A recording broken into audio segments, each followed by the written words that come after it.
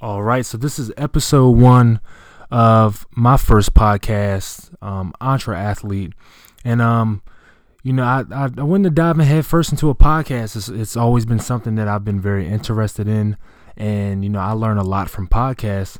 So, just from in my own experiences of listening to podcasts and people who give very good and valuable information, I thought to myself, I really want to do that too. I know a lot of great and awesome people that have a lot of information to give and a lot of wealth of knowledge to spread and to give out to people who really want that information.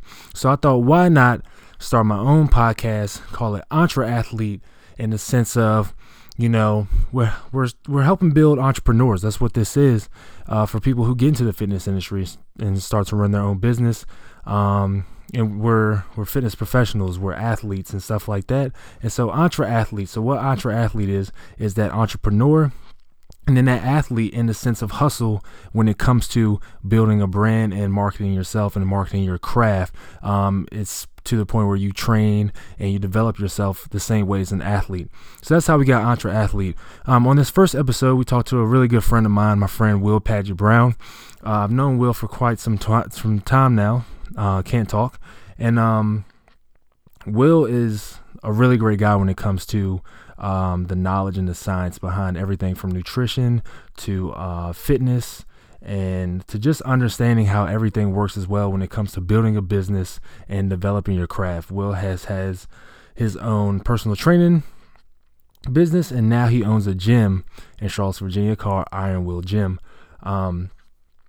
Today we just touched on basic things just from, how he got into the business and how he got his start and what drove him to get there, and how he jumped over the obstacles and continued to develop himself even through all the stress, and why he stayed passionate and what allowed him to stay passionate. So we're going to jump into the podcast.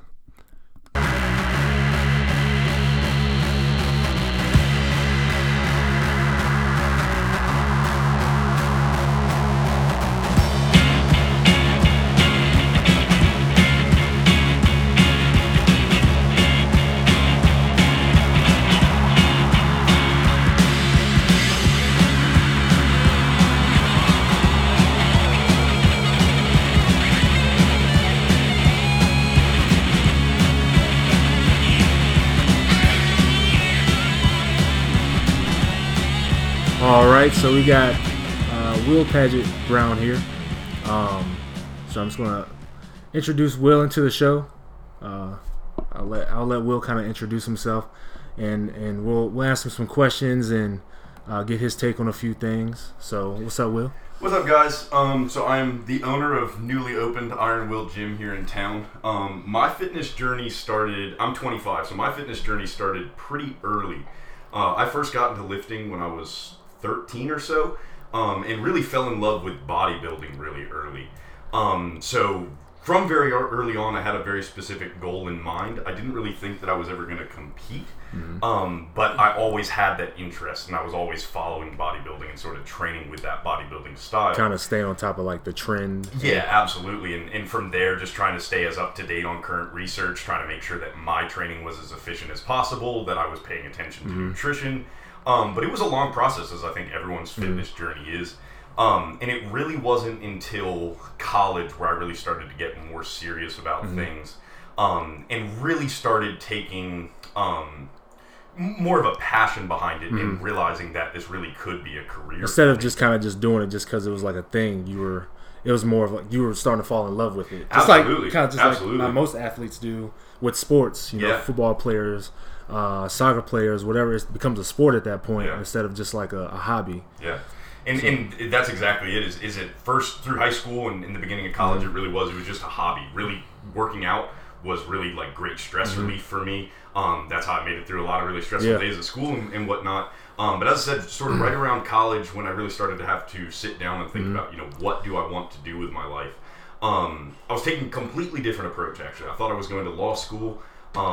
Graduated with that intention in mind. I was working on my law school applications, and as cliche, as silly as it sounds, but I got to that essay question that said, why do you want to go to law school? And you just I just don't even... Yeah, and I'm sitting there, and, I'm thinking about all the things that I'm passionate about, all the things that I really love, all the things that I could see myself doing for the rest of my life.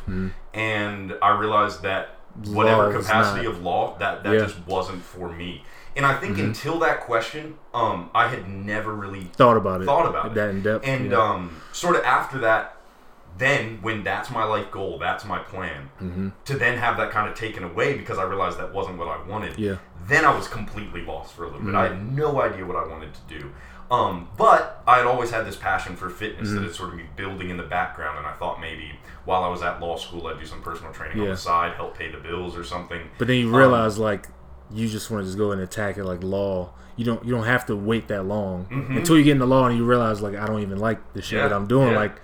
I want to get into it now because it's what I love. Yeah, and I think I'm really fortunate in that sense that I did realize that as I was writing the essay, rather than a lot of people make it into law school or through law school and then realize that they don't actually want to practice. But as I said, I just don't think I really put the thought into it. So when I really started thinking about it, started looking at some gyms that I could possibly train at, got my certification through the National Academy of Sports Medicine, started interviewing at a few gyms, and from there I realized that what I wanted to bring to the fitness industry, which was a science and evidence-based approach, staying up to date on the current research. Instead of just being somebody who's just I know how to work out, let me do this without having the science behind it to really explain everything and how it works. Exactly, and as much as I love the fitness industry, I think there's a whole lot wrong with it. So I didn't want to go into it and just sort of be another personal trainer that was just taking people through workouts just to get the client's money and something There's like that. There's an actual purpose behind it. Yeah, besides just doing it just for the money. Yeah. So from there, I decided that I was going to renovate my garage at my house and turn that into my little personal training studio. So I was really thrown in from having no real goals with the fitness side of things to all of a sudden hitting it head on, running my first business, having no idea what I was doing in terms of marketing, and really just learning on the fly, which has really helped me out later along the line. So I was doing that for about 2.5 years, training at some other gyms, really just trying to stay as busy as I could, get as much experience as I could. How did you see kind of your business fluctuate as far as getting people to come to your home gym? Was it a good mix of people that was actually coming out, a good amount, or was it fairly low to start off just because it's a home gym? Yeah, it was really slow to start off, really slow for sure. And that was where I really had to sort of branch out and go out of my comfort zone. I had this really great setup where I wasn't paying rent to anybody in terms of the gym. I didn't have to answer to anybody on and the work that's front. The dream. That's the entrepreneur side. Exactly. Okay. But I quickly realized that it's not as easy as it looks on paper. So that's when I really started looking at where else can I train, picking up as many clients as I could. I was training at UVA here in town, at some other local gyms. And I think that was so beneficial for me because I just got so much experience with all these different types of backgrounds, all these different types of clients. So I was doing that for about 2.5 years, and it was always my goal that I was going to open a more substantial personal training studio. Something that was more professional. People weren't driving out to my house, just working out in the garage. And they could sketch people out I got to go to this guy's house. Exactly. I don't know if he's going to be a serial killer. Yeah, so he's going to rape me or something like that.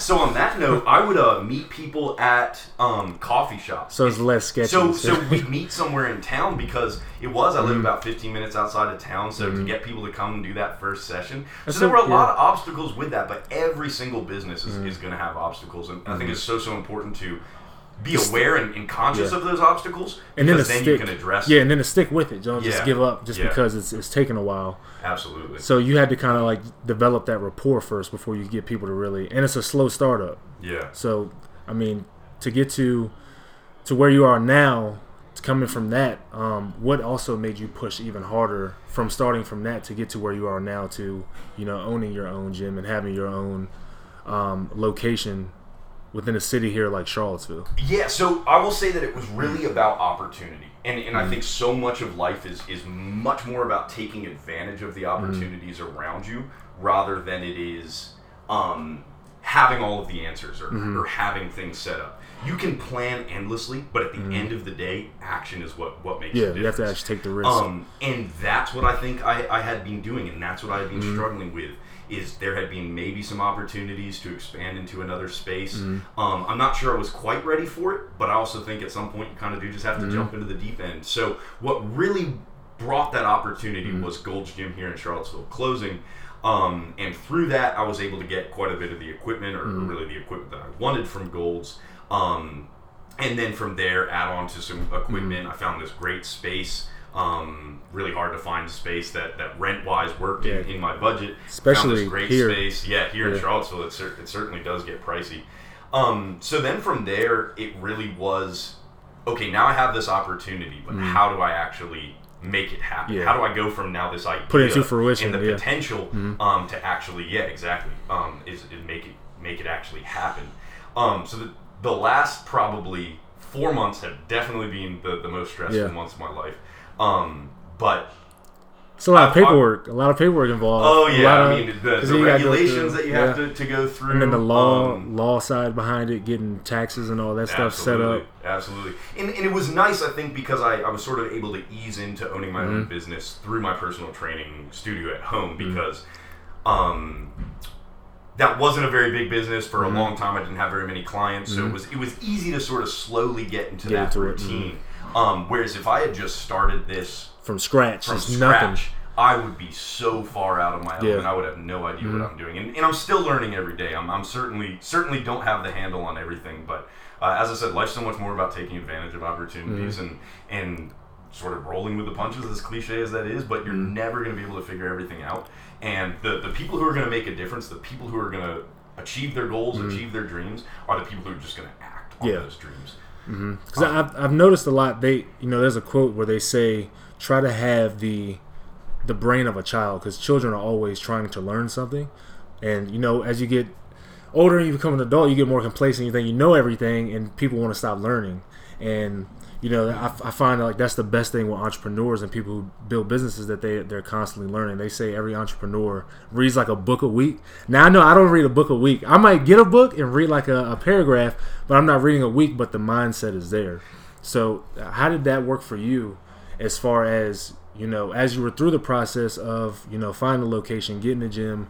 How did you educate yourself in doing all of that to stay on top of what you needed to do? You had to have some type of background or to know what to do to take those steps. Yeah. I've never heard that quote before, but I absolutely resonate with that. And I think it's just so much of a mindset of sort of being that go-getter and knowing that there's going to be so many things that you don't know how to do. Stressors. But you have to have that ability and that drive to figure it out. I remember really like the process of going through the permits, going through the process of like, one specific thing was my old personal training business was Progressive Physiques LLC, and I wanted to change the name to operate as Iron Will Gym. So to go through that, there's all the paperwork, and you have to go to clerk's office and all that stuff. So it was all learning on the go. I didn't know how to do any of the things. From the business side, I mean, I have a degree in business administration, but in terms of the actual little day-to-day stuff on how to file these forms and do it, you just have to put yourself out there and learn it. The internet is your best friend. You can Google anything. You can go on YouTube. You can find out how to do anything. And it's just, are you going to do it? Are you going to put in the work stick to it and do it? And at that point, it just depends on how much you want it, exactly. And how passionate you are about it. And that's where the passion comes in, because you're not passionate enough. Then it really wasn't something that you actually wanted. It was kind of just an idea at that point. And there's so many reasons why businesses fail. But I think one of the big reasons is because people aren't really true to themselves with, is this something that I'm really passionate about? Because I really think that if you're passionate enough about something, you'll find a way to make it work. You'll probably have to change business models. You probably have to change ideas, but you'll find a way to work if you want it badly enough. And sometimes I think people, like I would have with law school, get into something before they really have moment of clarity where they really realize what they do or don't want to do with it. It's kind of like spur of a moment action where somebody's just like, I'm just going to do something and just see what happens. But as soon as it gets hard, most people quit. I mean, that's why there's not a lot of billionaires and stuff out here, because absolutely. Billionaires, they get challenges, they get frustrations, they get stressors, but they find a way to overcome to get through. I mean, look at guys like Jay-Z. You got P. Diddy. Of course, I already know. Like, we all know those guys probably went through hell to get where they are, especially growing up where they grew up, where there's nothing, and then they're just building off of other people, and whatever happens, they just get over that. And I feel like that's how it is for most people who run businesses. They're actually successful, especially in the fitness industry, because it's all everybody is trying to do something in fitness. And so it's basically dog eat dog, and the only people that actually are successful are the ones who are just that passionate about it.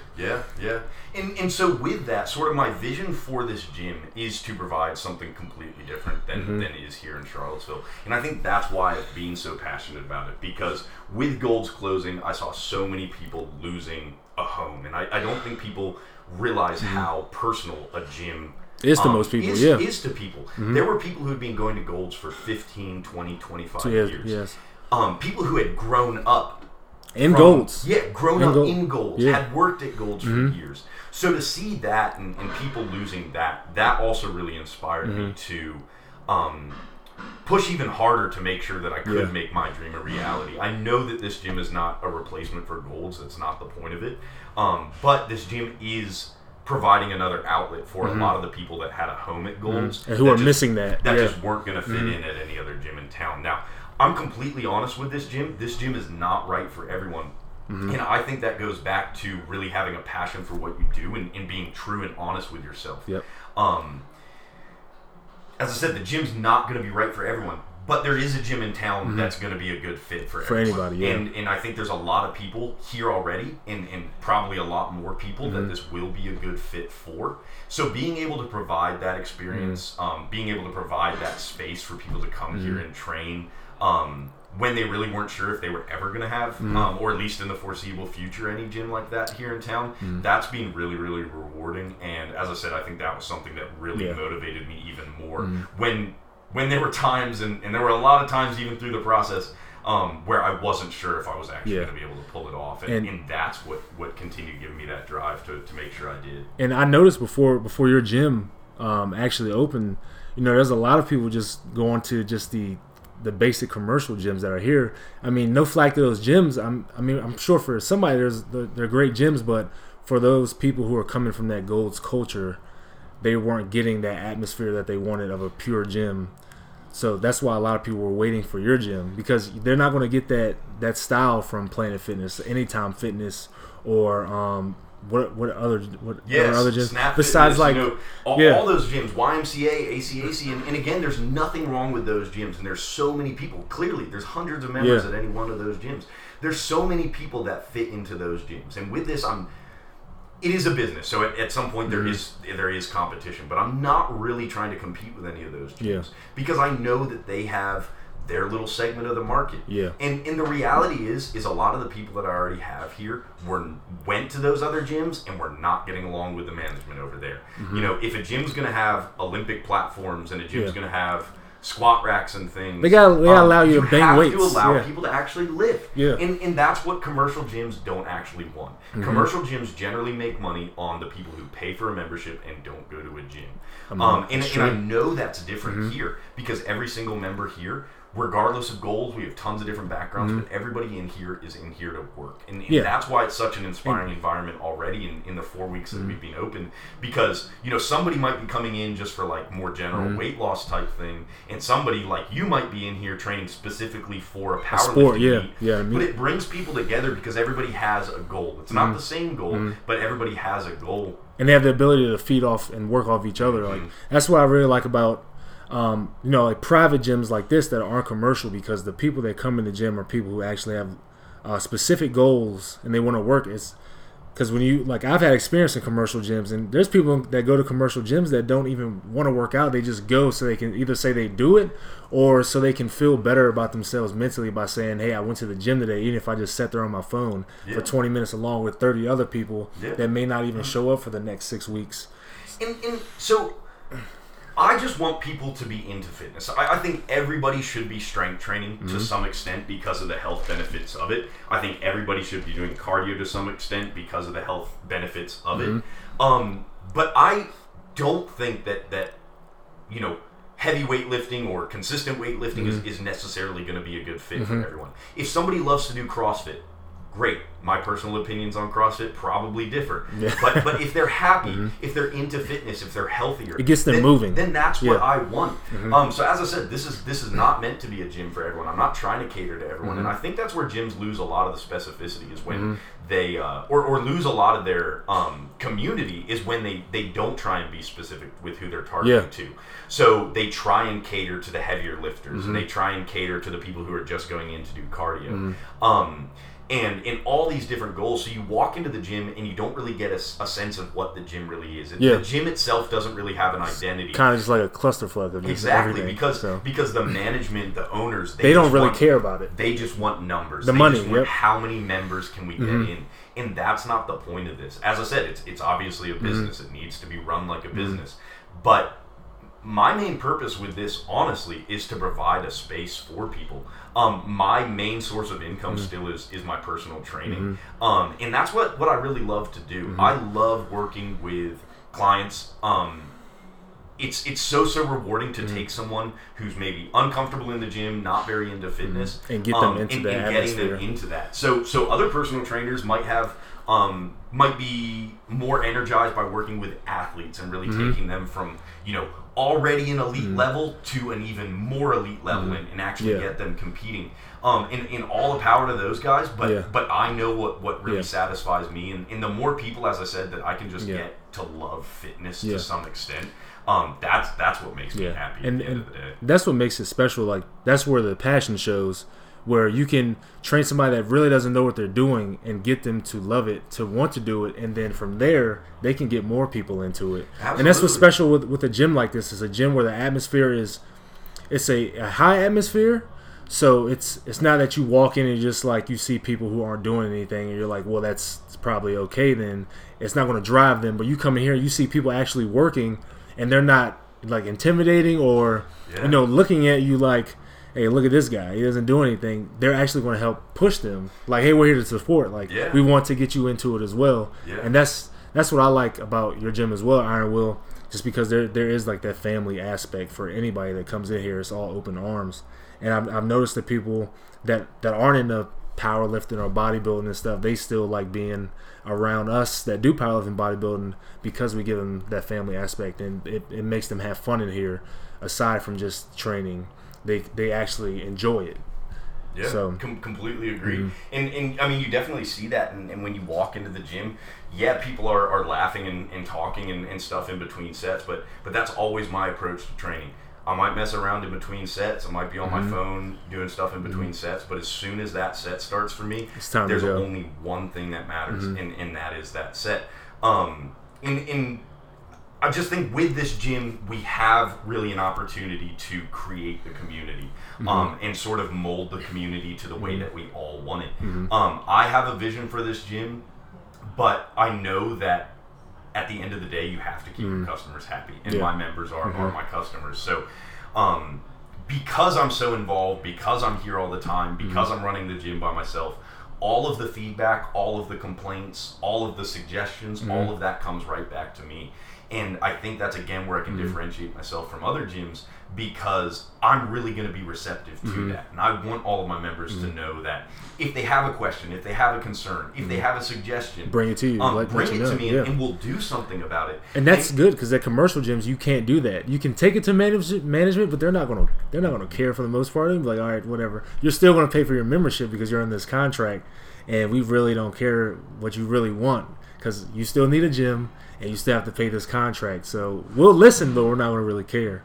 And that's what I like about like the private gym aspect. They really want the members to feel like they're getting their money's worth, so they want to go to the gym. And that's what I like about here, because I know you do the whole thing where you're asking people about what equipment they want, and I know you got the belt squat coming. And what did you just bring in? We just got a hammer strength bicep curl and a calf machine. Those are two smaller pieces. Had a lot of requests for those. The two main requests right now are for a belt squat, which is a really unique piece of equipment. I've never actually used one, so that's again where I benefit from my members having great suggestions as well. That's not something that I would have thought of. But a stair climber and a belt squat, so I'll definitely be looking to get that in the future. It's just a more substantial piece of equipment and whatnot. But the gym's only going to get better from here, and it's only going to get better through the feedback of the members. And I think when the community really buys into that, and I think everyone here has, but when more of the Charlottesville community buys into that, I think this gym's only going to get better, and the community's only going to grow. And as long as we're focused, as long as we're focused on preserving that community at the same time, and keeping it specific, as I said, not just trying to cater to everyone, I think this gym's gonna be successful. But successful in the sense that it really provides that space and that outlet that people wouldn't have at a commercial gym. And that's good business. Like, that's the supply and demand side. Like, people want certain things, and you have it in your gym. They see that you're receptive and you're listening to what they actually want. And that's any business, like whether it's Walmart or even down to Jiffy Lube, Honda, Chevy. People that put in stuff. If they actually pay attention to it, and they're like, okay, maybe we should bring this into the picture and introduce it. It actually makes people want that product more, and that's just good business side of having a gym. And I think it's important in gyms because people want to do certain things in gyms. They want to use certain machines. They want to do certain exercises. And if they see that the management or the boss will actually bring that stuff in so they can do that, it just makes the business as a whole just look better. And I don't think, again, going back to how personal and how much of an emotional attachment you can have with the gym, that's because how many hours a week do you spend in a gym? Most people in here are probably spending, I'd say, 4 to 8 hours a week in here in this gym. That's a significant amount of time. The only places you're going to be spending more time are work and home. So for third on the list to be the gym, I want every single person in here to be really comfortable with that. I know that they're trusting me to provide that space for them, so I really want to make sure that I'm able to they have do everything that they need. And as I said, the gym will only get better from here, and I'm really excited to see where it goes in the future years, and what future iterations we have of this gym, maybe in new spaces and things. Now you talked about you got into fitness when you were 13. What made you? What influenced you? Like, was it something on TV, or was it just like ads? I know for a lot of people, it's just like, for me, that got me into fitness. Well, one, I was an athlete growing up as a kid, but also like watching like wrestling. I was huge into wrestling, so I'm looking at Hulk Hogan and like Triple H, The Rock, and then like my favorite cartoon was He-Man, and he's jacked, and like in today's world he'd be roided out of his mind, but it was just seeing guys like that. So what got you into wanting to do fitness and bodybuilding and stuff like that? So being completely honest and a little bit conceited, but when I first got into lifting at 13, it was very much because I wanted big arms and big chests, because I thought that's how you got girls. And, that's true. That's how it is for most people. That's how a lot of guys get into fitness. It seems like that now. I got into it with all my friends. Like, basically at that point, everybody was getting into the gym. But I think the difference is I very quickly transitioned from that because I was trying to learn more and more about it. So I saw the other side of it, where I then got interested in the bodybuilding aspect and sort of the science behind it. Whereas a lot of my friends just kind of got burnt out on, if you're lifting just for someone else, you're going to get bored of that pretty quickly. And then from there, it was really a progression. So I really just started falling in love with like seeing changes in my body. Not drastic. I mean, progress is very, very slow, especially in the beginning. I tried very hard to be consistent with my training, to have some sort of structure to my program, but I had no idea what I was doing in the beginning. Because generally you can Google something and you'll get like the top result will be, do this exercise, it's the best exercise. Do like 4 sets of curls. 15. Second result is never do this exercise. It's the worst exercise you can do. So there is so much misinformation in the fitness industry that it did take me a really long time to sort of get on my feet. But once I really started seeing the results, once I got more interested in sort of following the bodybuilding side and learning more, then I really felt like the power was in my hands, and I had the control. In being in control of your own body and knowing that, okay, I want to gain 5 pounds. I want to lose 5 pounds. I want to put on this muscle. And this I want to lose this muscle. You know how to do that. You have the tools. So it takes away a lot of the stress, I think, personally, at least for me, it takes away a lot of the stress that people can have over their appearance when you know that you have that ability to make that change. The reality is I know I will never reach the goals, my bodybuilding goals, that I want to. But it makes you push more and more to get there, even though you know you'll never fully get there because, of science. Exactly. Everybody's going to have their own limitations. And there's genetics involved and all that stuff. Yeah, but we can always progress. And that's what I love about bodybuilding now is that really is my focus. Yeah. Is that I know that if I put in the work, I'm going to be a little bit better than I was yesterday. Yeah. And I also love that it's all-encompassing. Like, it's now nutrition. For the last, probably 6 years, I've been strict about tracking macros. I've been training with a specific bodybuilding style program with that in mind for probably the last 8 years. I never get bored of this stuff. Yeah. I just love the progression. I love going into the gym. It's still that source of stress relief for me. And I think that's what's really important for people to do is to learn to fall in love with the process. If you're goal oriented, that's great. But if you're results driven, that's bad. Because you're not going to want to take the time. Because you're going to plateau and you're just going to quit. And I see that, honestly, with a lot of people. Like, not necessarily within what I do, because I'm a powerlifter, so we're all about progress, because, with how taxing it is on your central nervous system, there's going to be days where, say I go into the gym Monday, I squat 600 pounds, I may come in Wednesday and moving 400 pounds feels like, I don't know, like I got like bricks in my legs. Like, I just can't get the weight up. And from there, you have to understand, like, hey, I need to maybe check my ego, drop some of the weight, and then progress slowly. Because if not, I'm just going to burn myself out. And then that's when you get pissed off. You're like, I don't even want to do this anymore because it's not going like how I want it. And, a lot of guys, they get into that and they try to rush it. Yeah. And when they rush it, that's when they can't either start to fall in love with it or they're just not even going to even try at that point. Yeah. And because the fitness industry is so popular now, and that's not a bad thing. As I said, I wish more people were into fitness. But we see so much of social media, and we see the best of and people want it now. Yeah, physiques, and everything's about now. And everybody comes to me, what exercise can I do to do this? What can I eat to do this? Generally, the really disappointing answer is keep doing what you're doing, but do it for a whole hell of a lot longer. Yeah, because sometimes it takes years. That's not the answer that people want. Yeah, and maybe it's weird, but that's why I love it, because nobody can take away the work that I've put in over the last 12 years. Yep. Nobody can take that away.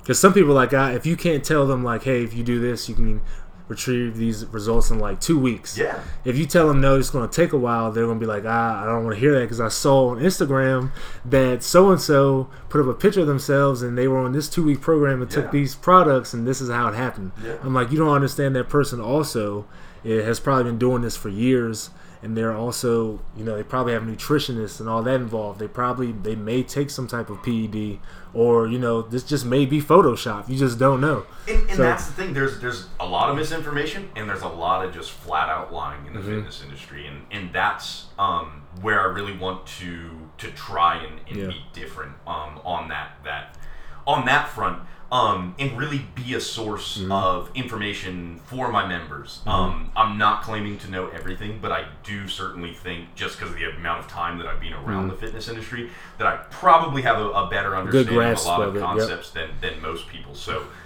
again, not that I have the answers to everything, but when my members walk in, if they have somebody that they can at least bounce some ideas off of, bounce some questions off of, ask me about something that they saw. I'm never going to lie to someone if I don't know the answer. Generally, if I don't know the answer, then that's something really interesting in me, and I'll probably go look that up myself. But that's what needs to change in the fitness industry. People need to learn to love the process, and people need to... They also need to realize, like, social media, it's not it's not all truth. Like, that's the point of it being social media. It's just something you can put out quick, and people are gonna take to, and that'll drive them to maybe search for this product, or maybe try to follow this person to look like them. And when they do that person, they see that they're getting this following, they're like, oh, I can push more and more sponsors on them, and they'll think that this works. That's like the epidemic now with you got a lot of people who are in the fitness industry that take steroids, or they take trinitestin, and then they say that they're natural, and they got there by taking just whey protein and maybe like a basic level of testosterone pill, and they eat 5 times a day. So like, what is your take on people who kind of push that forward, like, hey, this is my 6-week program, I'm jacked right now, I look like inhuman, but this is how I did it, and I'm all natural, when for sure that they're like not natural at all. Yeah, and that again comes down to the dishonesty that is absolutely in the fitness industry, and is rampant in a lot of places.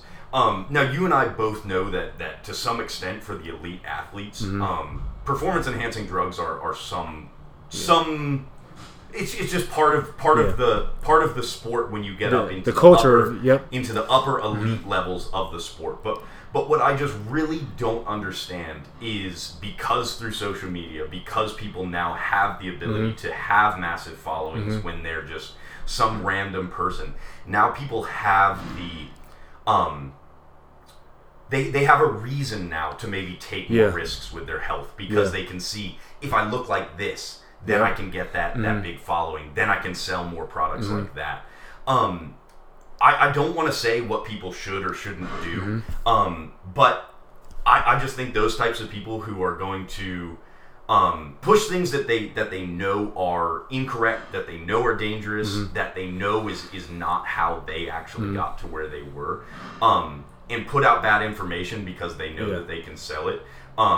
I just think at that point you're a shitty person. Like you at the end of the day, you have to be able to sleep at night, and if somebody else can sleep at night doing that, then, as I said, who am I to tell them what they can and can't do? That's like you got the guys. But that's that change we need in the fitness industry. That's like you got the guys out here that are like in the gym, like clearly on steroids. They say, "Oh, I'm all natural," and then they do crazy stuff like they'll be benching and somebody will be doing a backflip over them, and then you got kids who are seeing this because Instagram, it's and stuff like that. It's worldwide, and then anybody can have an Instagram. So you've got kids who are just starting out lifting who are seeing these guys do this stuff, and they try, and then you see these statistics that kids are dying, or because they're trying stupid stuff that they're saying these people do because they're promoting it. Yeah, and in the products, the legal products, quote unquote legal products that a lot of people and a lot of stores sell and promote.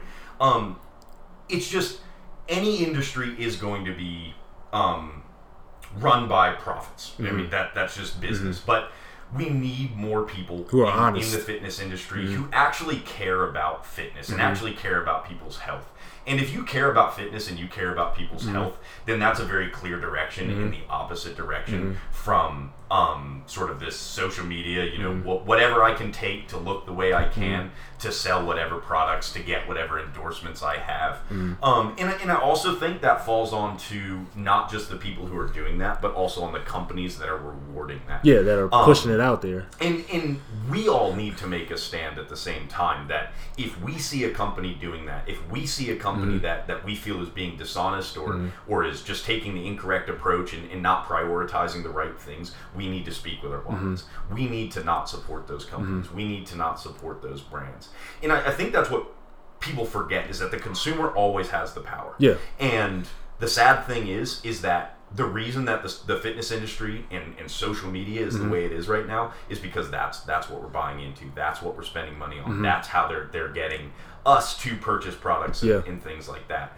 But I will say that people always bash the fitness industry for like all the negatives, and I think any industry is going to have plenty of negatives. They're going to have And I think even from the time when I first started being aware of the fitness industry, there's a lot more people who are very, very transparent online. There's a lot more people who are actually committed to putting out good information. Yeah, and you're seeing that more and more nowadays. People who are, they're used to seeing this type of stuff on social media or YouTube, and they're getting sick of it, and so they're starting to pinpoint all of this and put it out there, and then give you actual good information. And they're adding in science, they're adding in statistics, they're adding in, articles that they're reading, besides just saying, hey, go in the gym, do this, it'll work. Yeah, and it's awesome. I think there's a little bit of like a trend right now, a little bit of a fad to be science and evidence based. Yeah. Like to be like, yeah. Oh, I read this study or something to have a backup. Like, I don't really care whether people are doing that just because it like sounds cool or for whatever reason. I just care that now finally there's a push towards putting out the correct information. Putting out information that's actually going to be helpful to people, not, oh, look at this transformation that this client has. I've never once done a transformation picture, and I never will. And the reason is because not that it's not inspiring. I know that that's how some people get into it. It's like, oh, I saw this incredible transformation. That's what made me put in the work. But I think there's enough people out there who are already doing that.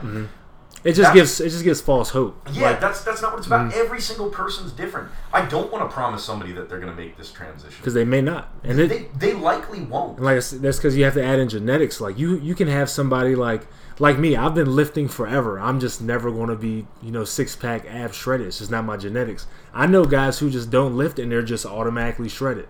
And it's a lot of it's genetics. Like some people can lift over a course of 8 weeks, follow a solid program, eat nutrition because of their genetics. They just, their body just looks incredible. Where you have other people, it's going to take them a lot longer because they really have to dial in the science behind it. Yeah, and just like from you and me, we're like both right around the same height. If you compare our strengths, like you probably have like 150, 200 pounds on every single lift, if not more. Probably more on some of those.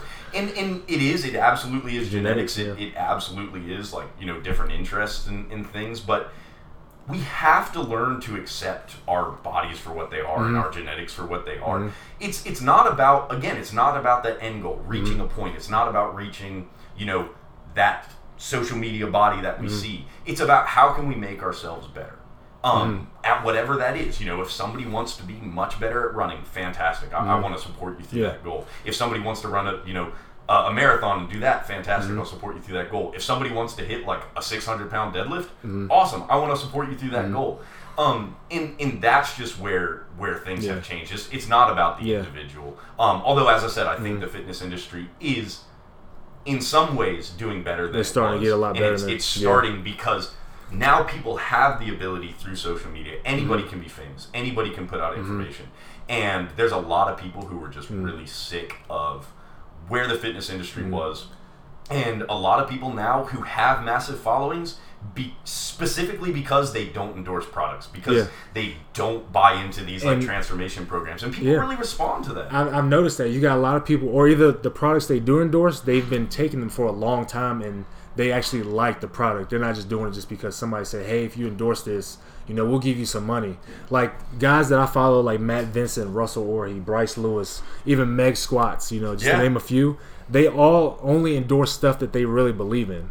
Like you got a guy like Nick Bare, he was tired of the supplement industry, so he said, you know what, I'm just going to make my own supplement, and it's going to be something I actually believe in. And he's done such a good job with it that he's got people to follow that, but it's because he's true to it. He's honest about what he puts in it. You got people who just they can just, anybody can now just create a protein, create a pre-workout, and just go, hey, buy this, the label's cool, you're gonna get these results. Look at this guy, he takes it, even though they don't know he's on 4 different types of steroids, and that's why he's squatting 2,000 pounds, but that's how they push it forward. And I noticed those guys are kind of dying out now. And the people who are, more famous now are the people who are actually putting the science behind it and actually using it as a tool to teach instead of just to say, here, get this because it gets me money. I follow a lot of those guys. And even for me, I don't even take like mainstream supplements anymore. I go through places they actually give you the science behind what you have in the product that you're buying, like Citadel Nutrition and like True Nutrition. True Nutrition, you can actually build your own protein profile, so exactly what you're getting, and those are the businesses that I see that are starting to take off now because they're geared towards actual regular people instead of just people who are on stuff and they're only taking because they're getting endorsed by it. They're actually putting out good product for people who may just be average people. And I know you did stuff within the supplement industry for a little bit. And I worked with MTS Nutrition. Had a great experience with them. That was really just with the gym opening up. I just didn't really have the time commitment to stick with that, so I resigned. So that was more of like a sales rep type position. I was traveling around, and that was just another outlet for me to be in the fitness industry, to help educate people. And what I loved about that position with MTS Nutrition is I wasn't told what supplements to take to demos. I was told, take the supplements that you use. You actually basically, I'm kind of like you. I'm really not that big into supplements. I think a lot of the supplement industry, a lot of the supplement categories, there's just not the science and the research to support that. So basically for me, I use a protein, a pre-workout, multivitamin, fish oil. Those are basically the only supplements that I use. That's the same for me. And then even an amino, just to help with recovery and soreness and stuff like that. Like there was a point when I first got into lifting where I was just addicted to supplements. Like I had to have this and I had to have that, and I wanted this hormone just because it looked cool. And somebody told me like, yeah, you'll put on 20 pounds of muscle in 2 weeks. And then the more and more as like the last couple of years have went by, I've noticed that's all bullshit. Like I'm just taking this capsule and it's not even doing anything. It's a placebo effect. It may be doing something, but it's very minimal. As aside to people who are taking like actual prescribed drugs that you have to get from like a medical office. And so on that front, the placebo effect can be incredibly powerful. And that's why a lot of people do buy into supplements, because they're like, oh, I took this and I did have these incredible results. Well, really, in all honesty, probably it wasn't the supplement. It was because of your nutrition, your training, everything. And then your mindset, mentally, you thought something was working on that. Now, I also don't want to bash the supplement industry, because, again, if somebody through supplements is giving somebody a tool to better themselves, is inspiring somebody to try something new, is giving somebody a little bit more confidence, maybe through taking this new supplement, as long as it's something safe that's researched, through taking this new supplement, you feel like you have a little bit more of an edge. That's how it was for me. I support that. Then fantastic. So I know something that you had mentioned us talking about was like testosterone boosters. So I'll use that as an example.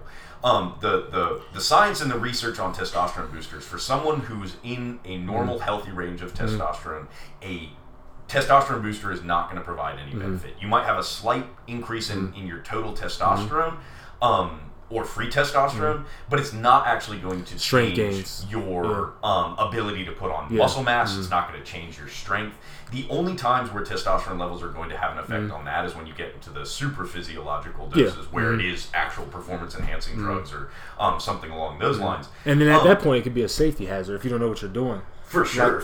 Like for me, I would say it certainly would be a safety hazard. But with those testosterone boosting supplements, you generally will, with a lot of them, you might feel a little bit more energetic. For a lot of people, libido. They might have a little bit of a boost in libido, so they overall feel better. And when you feel better, generally you're going to perform better. So and that's how it is for me. Like I've taken natural test boosters off and on for the past few years, but I know it wasn't going to do anything for my strength. I just do it basically just because of my job that I'm in. It does help with my mood. It helps with stress, helps with cortisol, and that's why I take it. And they're all natural, just because you got stuff in there like ashwagandha, you've got the D-aspartic acid, and all that stuff just helps with keeping you level for the most part. I'm not.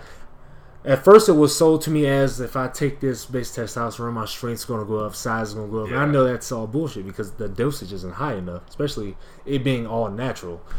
For me, it's more of I just take it now just to kind of just help with the stress levels. Like I said, those cortisol levels, and just keeping me in a in a good spot. I notice when I don't take it, my energy levels do come down. Yeah. So that's the part that I like about a natural test booster. And I wouldn't tell anybody to take it to make them stronger. I'd say I wouldn't buy this if that's what you're looking into it for. I'd buy it if you want to help with mood and maybe your energy levels, because of stress. Stress does a lot to the body. For sure. So through a byproduct of that, if you have a test booster that does have some things that are going to be anti-cortisol, those types of things, then probably you will actually find over long-term usage, will actually probably have some performance benefits from that. So I'm very hesitant to say that any supplement is bad. Now, there's certainly some bad supplements out there, but I'm hesitant in general to say that, because we have to account for individual differences.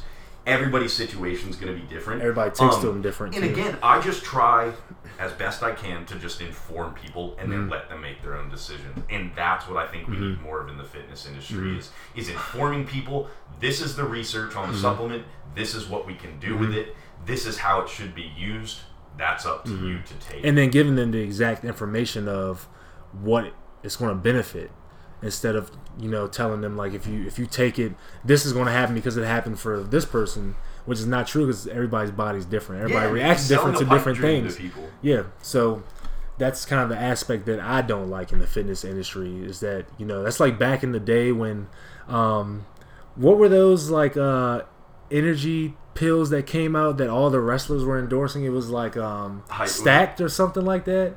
It was something, and then they were selling them in like food lines and shit like that, and they were supposed to help with fat, like hydroxycut when that first came out. I thought you were talking about hydroxycut. Yeah, like hydroxycut. Because like every wrestler, I remember, like, and to me, like I said, like growing up, wrestling is where I really saw like how these guys were built, which made me get into it. And then, you know, then I played football too at the same time.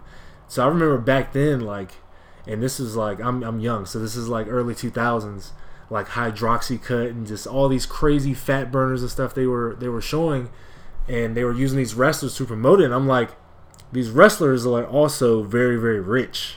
They've got more resources than just taking some fat burning pill. Yeah. The average person that maybe works a minimum wage job, that eats a very, very average diet, they're not going to see that result. And that's what I don't like, is putting it out there as if it will do the same thing. Absolutely. And I think that's where it gets lost, is because supplements aren't meant to make a drastic change. Supplements are going to give you a slight edge, a slight improvement. And that's what they need to be built as. The foundations of training, I mean, that's, you know, nutrition, your programming, and then your recovery. Those are basically, you know, those are the things you need to focus on. And if you have all those things in check and you still feel like you want to take some other supplements, you know, try different things, fantastic, go for it. Because then you've already accounted for the big picture, and the supplement's just going to sort of fill in the small gaps. That's why they call it supplements. They're supplemental. It's meant to supplement everything else, but people lost that. Yeah, people get off of that. Some people just think they can eat once a day and take their supplements. They're going to see these crazy like increases in just everything, but that's not, like, nutrition is the biggest part. And that's, a lot of people don't realize, for these guys who are out here that are taking stuff, especially in my field of sport with powerlifting and stuff, you know, some of the most famous guys, they're all on steroids, but a lot of people don't realize these guys are really dialed into nutrition. Because if you do research and stuff on like trend testing and, you know, testosterone and steroids, you can take as much steroids and stuff you want, but if you don't train right, if you don't eat right, it's still not going to make too much of a difference besides some size and then strength. That's about it. But to be built like a lot of these guys, want to be built like Arnold. You know, in order to do that, you still have to know how to eat, recover, and all that, or it's just not going to work. Absolutely. And so, you know, on that topic of performance-enhancing drugs, I will never endorse and never say that they should be used. But for the elite level athletes, as you were saying, the powerlifters, the top bodybuilders in the world, you know, those top open bodybuilders that are absolutely massive, like the Kai Greens and the Phil Heaths, plus pounds. Obviously, we know that there is some assistance from that, but the assistance isn't to get them from the average person up to that. They're already at such an elite level that the average person couldn't even hope to be there. Yeah. And then they're taking something to give them that slight edge. But what we really need to do is be much, much better about getting all types of performance-enhancing drugs out of the normal gym scene. Because somebody who's doing it to look good, somebody who's doing it just to be fitter, just to be stronger, we need to be much better about educating them about the health risks of that type of stuff. Because it is just far, far too common. And that's in this area, I don't think I see a lot of that here in Charlottesville, in this part of Virginia. Not saying that it's not out there, but here you don't really see a lot of that. I know personally some guys that do take stuff, and they're certainly not built like the people who we see, which is kind of like a good, you know, way to dial into that. These guys are also taking, you know, trend, test, and steroids, and they're still not getting the same results as the guys who are pro who are doing it. So I think that's one of the things that needs to be really focused on, is people who train in kind of like an average setting. You know, they're not at a really high level. they don't need to take that stuff to be that level unless they, get to that level first, and then they know how to do it safely, or they know the information behind it. Instead of just seeing these guys doing it, they're like, okay, I can. If they're doing it, I'll take this stuff and I'll get to that level too. That's not how it works at all. Like these guys, they know the research. They have people on their team that help them research, that teach them how to do it, that put the nutrition in there, that put the programming, and then the recovery. The average person is not going to know how to recover like an elite bodybuilder or an elite powerlifter that's on PEDs or something, or even athletes. Same thing with athletes. You have athletes now who are getting, like, my favorite team is Texans. Brian Cushing gets popped with PEDs every year. Yeah. And, you have other guys who see him do that. They start taking PEDs, and, they're just on an average level. He's already an elite football player. So that's just giving him an edge. You won't even get close to where he is until you know the game itself, or you've had enough experience in it overall. Yeah. And it is so everybody's going to have a genetic limit and sort of a genetic potential, and that's where once you reach that genetic limit and genetic potential, as you were talking about for like the elite powerlifters, elite football players, or something like that. But as I said, we need to be much, much better about educating people of the health risks of all these things, not even just those types of things, but all these supplements that people are taking, because the supplement industry isn't very regulated. People don't know exactly what they're putting in. Some pretty big companies have been hit with lawsuits over mislabeling products. A very big company a couple years ago was hit because they found toxic levels of heavy metals in their protein powder. So we need to start cleaning up the fitness industry a little bit more. But as I said, maybe I'm too optimistic, but I think in general things are actually starting to trend in the right direction. Yeah, because you notice maybe like a few years ago, a lot of big brands were actually getting sued and getting caught with things that a lot of people didn't even know about. And if you notice, most mainstream products, a lot of them aren't FDA approved. They're not really researched. And I see now a lot of smaller nutrition companies that are popping up. They're kind of blowing up, especially in what I do. They have all that testing behind them, and even for me switching to stuff like that, I've noticed a huge difference in not only in the gym but even outside of the gym. Because at the end of the day, I'm still putting this stuff in my body. Yeah. So I've definitely seen a big difference in the stuff that is not proprietary, it's actually research, and they're not adding in a bunch of artificial dyes, colors, or like you said, like there's metals and stuff that they're finding. And I think we're under this illusion that if we can go into a store and buy something, that it can't be that dangerous, because how would they be able to sell exactly it? And that is so far from the truth. That has to be on us. We have to understand what we're taking. We have to research all the things we're taking. We need to research the brands that we're using. And so on that front, I think that companies that sell pro hormones and those types of things, I think that's extremely dishonest. I think that they need to take a really hard look at themselves in terms of what they want to be. Employees and people who push that, I think it's very, very wrong, and that's something that I'd really like to see change, and I really hope that there will be a crackdown on those types of the ethics behind it, and sort of those legal types of steroids very, very soon. I used to work within a supplement company. I used to work at a supplement store, and I saw when I was in there, some of the guys that I worked with, even the manager, would just sell whatever was big or whatever was hot. And then when I was in there, people would talk to me and they'd be like, well, so-and-so recommended this. I'd be like, don't take it. I was like, first of all, I've never taken it. I know they haven't taken it, so I wouldn't suggest it to you. I'll suggest this. I'm not going to say it's the greatest, but I've taken it and I know I didn't have any adverse effects. It didn't, mess with my body, and, I liked it. So that's kind of how I did stuff. I was honest about it. And, from there, I noticed that people were more receptive to wanting to come in and buy supplements. But then I would also tell them, hey, most of it's nutrition at the end of the day, and just knowing how to work out in a way that's not putting too much stress on your body, especially if you're not at a level where you're used to training or working out as hard. I noticed more people want to actually work out when I did that, because they felt a little bit better about what they were buying, and they had more information. There was more science behind it. It gave them a little bit more of peace of mind, instead of taking the product and then, trying to wait it out to see if something happens. Yeah, and you're giving power back to them then, because it's not saying you need to take this product to get to where you want to be.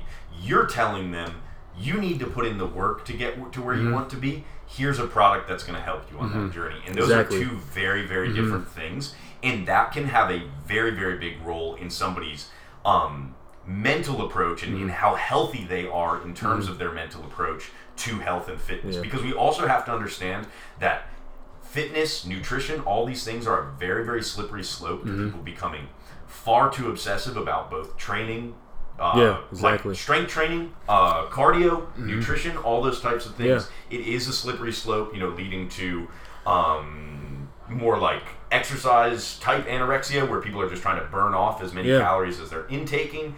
More orthorexia, where people are so focused on healthy or clean eating, but don't really understand proper macronutrients and micronutrients. So kind of give a, your synopsis briefly on the difference between micro, macro, and good ways to track them and to, stay on top of, knowing what you're putting into your body. Yeah. And so macronutrients, your three main macronutrients are carbs, fats, and protein. So we need a healthy balance of all of those. There's not one of those that's bad. A lot of people want to say like, oh, you should stay away from carbs if you want to lose weight and those types of people things. don't realize you need carbs. Exactly. You need carbs. Carbs are going to be our quicker source of energy. So carbs are generally our quicker source of energy. Fats are crucial for hormone production, maintaining stable hormone levels, especially while you're in a diet. And protein's obviously incredibly important for so many different functions in the body. Muscle repair, recovery, stuff, muscle repair, even your brain function, that's going to require a significant amount of protein each day. So we need to do a better job of educating people that there is not one macronutrient that is bad or that we need to stay away from, that it's a healthy balance. All of fitness is a healthy balance. A lot of people are like afraid of carbs. And it's crazy. I've listened to a lot of studies and stuff on it. And even with like saturated fats now, they're finding that it's actually a myth that you should stay away from saturated fats. Like all that stuff aids in, how you feel, and even with lifting and, your performance in your progress. Like ketogenic diets are like the big fad now, and a lot of people are super afraid of carbs, but a lot of people also don't realize, like, a lot of these people who are doing keto, they're getting in some carbs. It's very, very moderate though. They do it in moderation. It's very light. They're not just going to eat a whole piece of bread. They're getting very minimal carbs with more fat and more protein. Yeah, and so a lot of times we focus on, the type of diet that somebody's doing, whether it's a low carb diet or a low fat diet or something like that. When really at the end of the day, it comes down to energy balance. So if we want to lose weight, we need to be eating fewer calories than we're burning. If we want to put on weight, we need to be eating more calories than we're burning. So that's a very basic concept, but we can't stop there. From there, so sort of the hierarchy of it. So first we have calories. Then under that we have macronutrients. How are those calories broken down? Carbs, fats, protein. That's going to be based on individual needs, personal preference a little bit. Personally, I do very, very badly on a low carb diet. I just feel drained. I feel like I'm. I have no energy. But then some people, they love it on a low carb diet, and actually might even perform a little bit better. Now on that front, and I think it's become very, very popular to sort of follow the if it fits your macros, IFYM type approach. But what we started finding with that is people were then just focused on macronutrients. So people weren't making the distinction between, let's say, what example, a pizza versus like a balanced meal, as long as the protein, the carbs, and fats match up. Matched up. And that's not what it's about. IFYM, if it fits your macros, is meant to get people away from a very rigid approach of dieting, where you're not able to go out with your friends, you're not able to enjoy life. And it gives you the ability to make allowances. But the majority of our diets still should be made up of whole, unprocessed food as best we can. A good rule of thumb for that is about 80% of your diet should be whole, unprocessed, nutritious sources. And then about 20%, we can be a little bit more relaxed with in moderation. But we need to be thinking about those micronutrients as well. So basically, micronutrients are going to be all the other vitamins and minerals that we need to be keeping some sort of track of as well. So supplementing like a multivitamin can be helpful to sort of just cover your bases. But like a green powder. A green powder can be great to cover your bases, but you also have to understand that, again, like we talked about earlier, it's a supplement. It's meant to supplement your diet. So you should still be looking for vegetables, all different colors, because actually that's a good way to think about it, because different vegetables of different colors definitely have, or generally have different types of micronutrient makeups. So that's a good way to think about it, and just getting variety in your diet. And so if we're thinking about those micronutrients and we're thinking about those food choices, then we can still follow that if it fits your macros approach. But the reality is we're still going to be eating, those whole unprocessed food sources, and generally a good portion of that diet is going to be a little bit more like the bro food, the clean food, and things like that.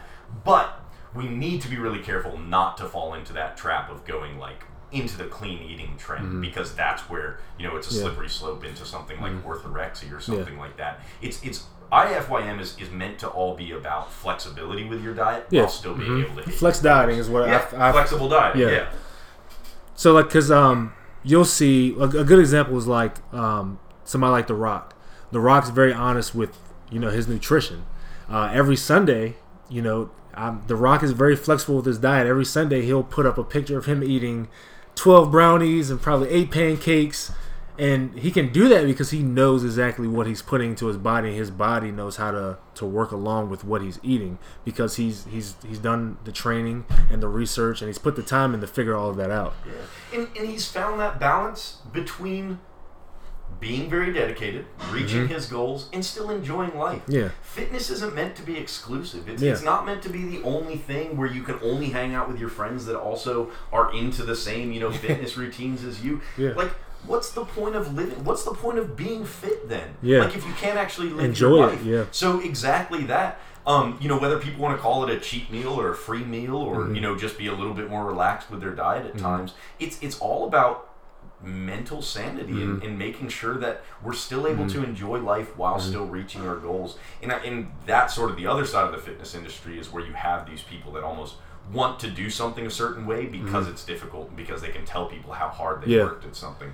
Well, if you want to work really hard at something just to say you worked hard at something, I can find a lot of other things that you should probably do other than fitness. Because fitness is so encompassing, that's all of your nutrition, that's all of your waking hours. You're probably going to be thinking about something to do with training. You need to be prioritizing sleep. It's exhausting, so we have to allow for some flexibility in that if we want it to be sustainable. And like we talked about, if it's not sustainable, you're never going to reach your goals, because your goals are probably 12, 15, 20 years down the road. I've noticed, I feel like most people who are really passionate about, the fitness industry and, their craft and their training, at some point you do kind of hit that point where it's just mentally taxing. Because I know I have a lot of days where even I'm at work and I'm thinking about, hitting my reps later in the gym, or I even have days where I get frustrated because I feel like I didn't get in enough protein or something like that. And then when somebody does want to hang out, like my girlfriend, she wants to do something, or friends want to go do something, I won't do it because I feel like it'll ruin my progress. And I feel like that's just not the good way to do it, because as of lately, I figured out maybe if I go out, it's not really going to hurt me. I need to have fun with it, because if I stress about it too much, it's going to affect me in the gym tomorrow. It's going to affect me overall, instead of just loving and having fun with it. And that's where people need to prioritize. If your goals are just to get better in the gym, if your goals are just to get stronger, maybe get leaner, get a little bit more muscular, you are absolutely going to have to sacrifice, but you're not going to have to make these massive lifestyle changes. But where it is different is for somebody who really wants to compete. Somebody like you who's getting ready for a meet. You had to be very it's different then. You have to prioritize that training. For the bodybuilding show that I did, I prepped for 16 weeks. So that was 16 weeks, not missing a single day of tracking, hitting my macros exactly for 16 days or 16 weeks. So was that difficult on the people around me, my girlfriend? Absolutely. You have to understand that if you're going to go that route, you're asking everybody around you to sacrifice as well. Yeah, because they have to be supportive of that. They have to understand there's going to be days where you're just in different moods. Yeah. That's because, at that point, you're an athlete. You're an athlete, and then it's more of a business then, instead of just a hobby, because you feel like you have something to lose at the end of the day. Definitely. And that's not a reason not to do it, but just be honest with yourself. I think so many people, whether it's in powerlifting or whether it's in bodybuilding, so many people get into competing so quickly now. And again, I don't want to tell people what they should or shouldn't do, but I think people need to build a foundation, and people need to learn to love the process before they get really results driven, before they get focused on, what weight can I hit in a meet, what lifts can I hit in a meet, or where am I going to place in a bodybuilding show. Because if that's what you're focused on, you're missing the point of all of this. That's not why we're doing this. The people who are really successful in any one of those sports, they would lift, they would work out, they would pay attention to what they're eating, regardless of whether they're competing or not, because it's something that they love. Yeah, they love. Like a lot of people, I have my meet coming up, and a lot of people ask me, what do you think you're going to hit on bench? What do you think you're going to hit a squat, deadlift? I'm like, honestly, I have a gauge of what I want to hit around, but honestly, I'm just going to just go off of just the atmosphere and just when I'm in the moment. Instead of because if I sit here and stress about what if I don't hit it, what I'm gonna do, then that's just gonna ruin the whole day, and then that could hinder my ability to perform well. Like my thing is I want to go out there and have fun with it, just because I love competing. Being an ex-football player, played in college, being an athlete growing up as a kid. I played those sports and loved those sports, and I loved football enough to go into college just because it was fun for me. I didn't think about it too deeply as to the point where it was messing me up, because I was being so involved in it to where it was taking the fun out of it. It was, I did well with it because I did have fun with it and I did love it. And I feel like a lot of people lose that once they try to jump into something without establishing that love for it first, or why they want to do it. Yeah.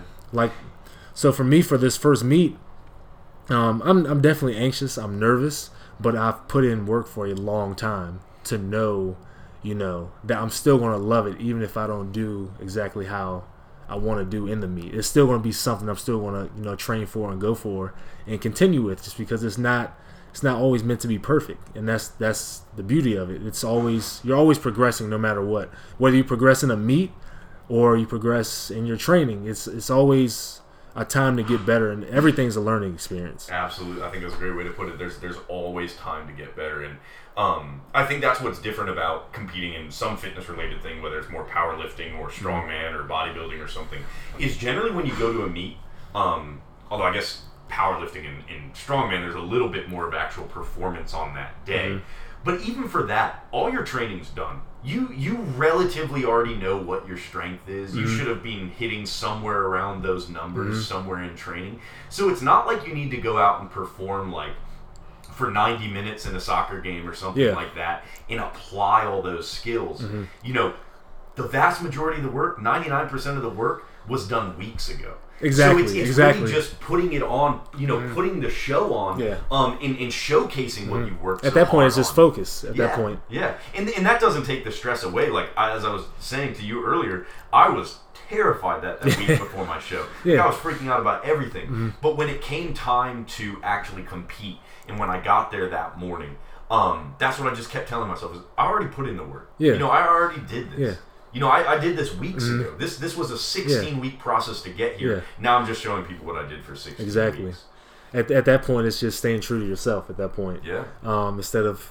Because for me, whenever I compete, I don't even really worry about other people. Like, I can understand somebody may have trained better than me, or they may have, did something different that I didn't do, but I know for me, it's more about proving something to myself. Like, I did it.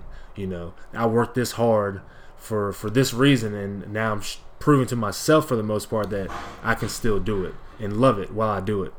And for even people in bodybuilding, the people that stay within it for a long time is because they love it. Because you're not gonna always win. There's always gonna be somebody out there who may just did something different than you, and it just worked in that moment. Or somebody who just has much better genetics than you. Exactly. In bodybuilding, that's the reality. You might show up to a show and somebody might have been training for 2 years and just freaky genetics, and that's who they are, and they're going to be a pro by the end of the year. And that's not what it's about. And it's I'm hesitant to say that it's just about competing with yourself, because at some point it is a competition. You're on a platform competing against other people, or you're on stage, posing up against other people. But you have to approach it like you're just trying to better yourself. Exactly.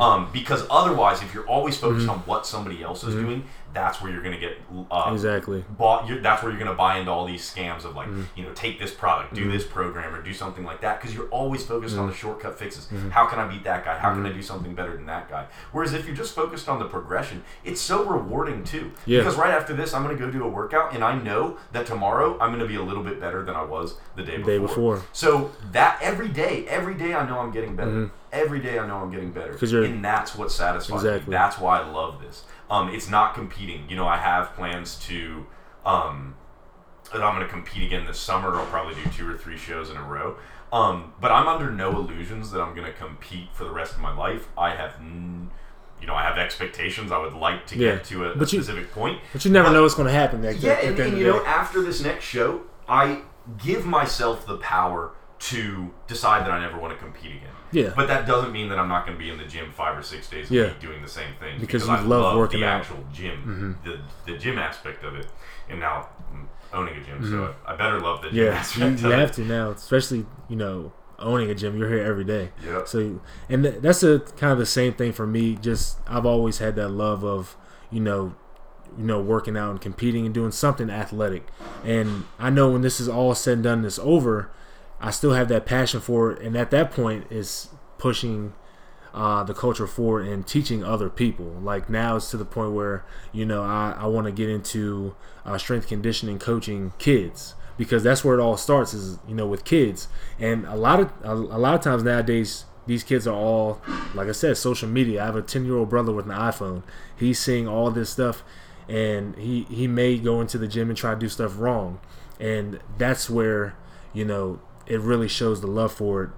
When you are done or when you're not in the gym, it's how you teach other people and how you help other people hit their goals as well. Yeah.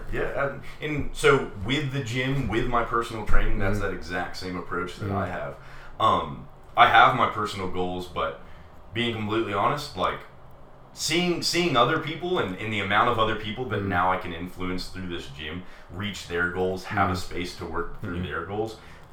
That's just as rewarding, if not more rewarding than anything I'm going to do on my own. And the more people we get in that position, like you were talking about, trying to give back, trying to mold the next generation, the more people we can get doing that, the better the fitness industry, the better the world's going to be in the future. As a whole. Because we've started molding those people with the right information, the right approach. The power is with us. The power is, as I said, we can speak with our wallets. We can choose who we follow. We can choose, what supplements we take. We can choose what programs we do. We need to understand that we have that power, because as soon as we understand we have the power, then we can really start to mold the fitness industry into what the fitness industry really should be, which is about helping people get better, helping people get healthier, and just progression. And helping people understand as a whole how it works, instead of just jumping into something without really knowing what's going on, thinking that they're going to get a certain result, when in reality they're just not going to, because they don't fully have a grasp on things. Yeah. All right, well, we'll bring this episode to an end. That was Will Paget Brown. He's the owner of Iron Will Gym in Charlottesville, Virginia. And I hope you guys got a really good amount of information that you guys can use in every day in your training and whatever business or whatever you're doing. I hope we were able to give you guys something, to take along with you.